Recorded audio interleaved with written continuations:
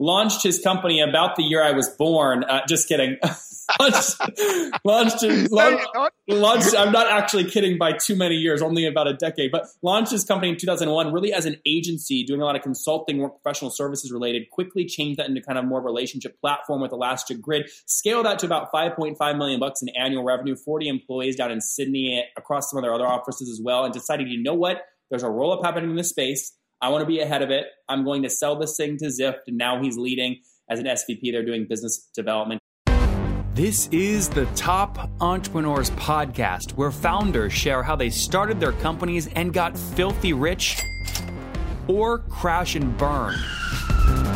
Each episode features revenue numbers, customer counts, and other insider information that creates business news headlines. We went from a couple of $100,000 to $2.7 million. I had no money when I started the company. It was $160 million, which is the size of many IPOs. We're bootstrapped. We have like 22,000 customers. With over 5 million downloads in a very short amount of time, major outlets like Inc. are calling us the fastest growing business show on iTunes. I'm your host, Nathan Latka, and here's today's episode.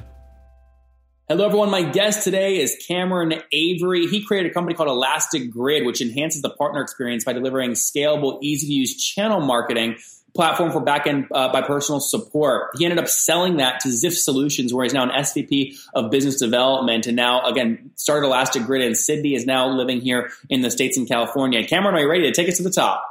I am indeed. Let's go for it. Give us the story here. So Elastic Grid, first off, let's work backwards. When did you sell the company? The company got acquired November last year, just after Thanksgiving. Okay, so November 2017. And what year did you launch Elastic Grid in?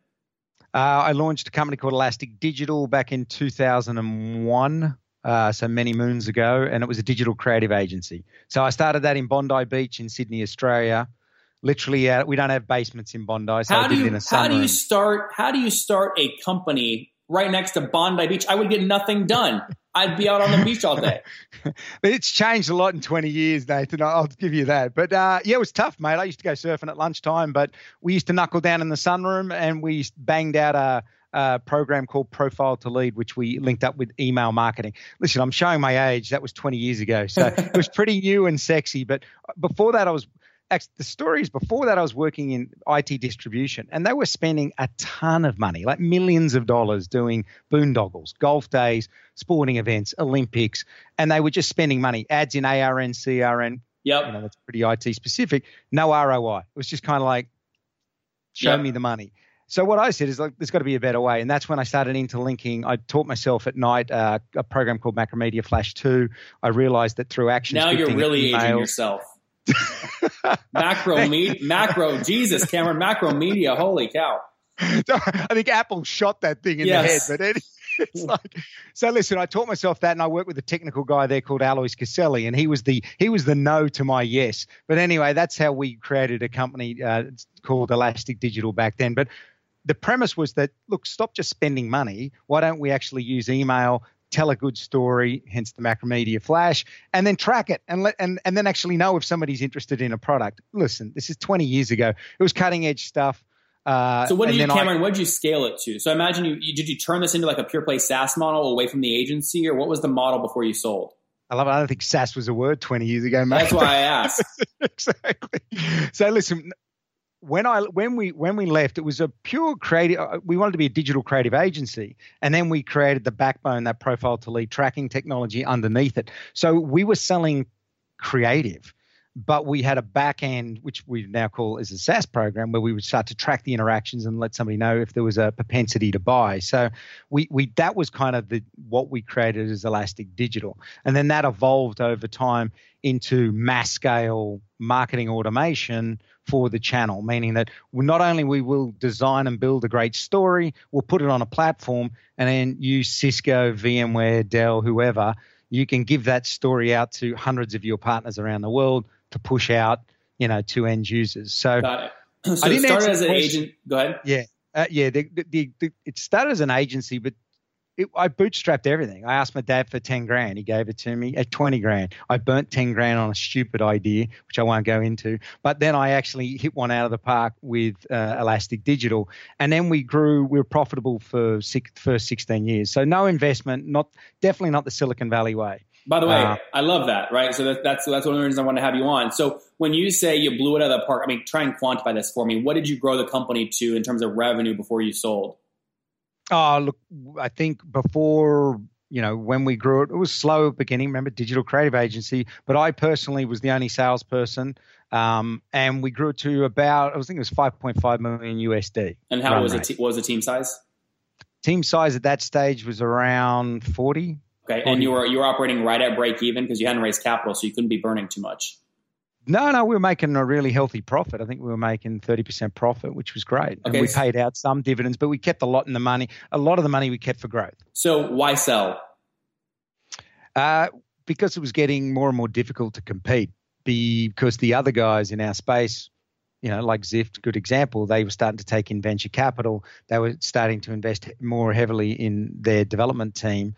And then I think the stroke of genius with Zift is they decided to bundle in PRM into CMM. So that's partner relationship management into a marketing automation platform for partners and then bang them together. Nobody had done that. And when they did that, it was like, look, I'm spending my own money that I've saved from the profitability years to try and keep up to develop against these behemoths. It's like, why not join them? And joining them is giving Zift the things that they desperately needed, and it's making them a much stronger company. So that's why it was a no-brainer for all of us to join forces. What we give them is we take a very partner-first approach to marketing. SaaS is great, but unfortunately, if you build it, they will come. Doesn't really work in the channel. That's right. Now, you said this was a huge win for you. I mean, can you quantify it? I'm sure you probably can't talk about specific acquisition price, but was it like generally north of 2x or 3x ARR? Yeah, it was. And I it's Can you say the price now that it's, we're removed a year or so? No, because there was no price. It was a multiple for shares. I'm heavily invested in Zift solution, put it that way, and their success, which is smart, right? Yeah. So there wasn't cash up front, but let's say they valued the company at 3x your 5.5, so 15 million. They basically gave you that equivalent in shares, and your other common holders in Elastic. They gave you those shares in Zift. Absolutely. And remember, Zift is now 3 companies colliding together, RelayWare, Elastic Grid, Zift. And look, there's going to be a roll-up in our space, as there are with every other space. I definitely see that Zift, RelayWare, Elastic Grid, we've got a huge dev team, huge customer-facing team now. But when we're doing these sprint cycles and we're starting to churn this out and clicking this all together, we'll create a new channel. We'll create a new, we'll create enterprise channel management. And it's something, remember, like Nathan, 70% of all world trade goes through a channel. So that's trillions and trillions of dollars. So we want to be an engine that a channel, a leader can employ to do nearly everything they need to be successful by, pushing and monetizing and making their channel successful. Do you guys remember the last time you sat down for a meal with a friend or a business colleague and they pulled out 2 phones and put them on the table? Do you remember what you thought? Whenever I see this, I go, oh gosh, what a tool. But look, sometimes you can't blame these folks. They're trying to separate their personal lives and their business lives with 2 separate phones. Some of you guys with just 1 phone might get frustrated when you're not sure if calls coming in are personal or business. And we've all gotten a call from an unknown number and wondered if it's, again, a business call or a random caller. Well, now there's a new tool in town making all this easy. Sideline gives you a second number, so work and personal communication can live on one device. With the Sideline app, it's easy to own a dedicated business number and still separate work and personal numbers, again, all on that single phone. You'll know when calls are for work or if they're personal. You can keep things private, and I love this part. You can text from these 2 separate numbers. So clients versus customers versus your own kind of personal friends, all from 1 phone. You'll look more professional. You can automate texts whenever you're busy, and you can team up with others on your team to share responsibility for that 1 single phone number in case you're away or not available. Sideline comes with calling, texting, picture messaging, and more, giving you all the value of another phone without having to pay for an actual new phone. Right now, you guys can download Sideline for iPhone or Android for a free 7-day trial. Or learn more at sideline.com/trial. That's sideline.com/trial. Now, Cameron, I love money. I think you love money too. I mean, if I'm in your shoes, I'm going, I can make myself fairly wealthy taking $1 million in free cash flow on 5.5 annually, right? I mean, there's got to be a damn good comp structure on this thing, because while it is a growing company, while there is a roll-up, while they've raised venture capital, while they have a huge dev team, you lose control of managing the cash flow. So how do you make yourself and your other comments from Elastic rich off this? Well, Elastic was pretty much my company. As I said, I bootstrapped it. It was all me. It was pretty easy transaction to do.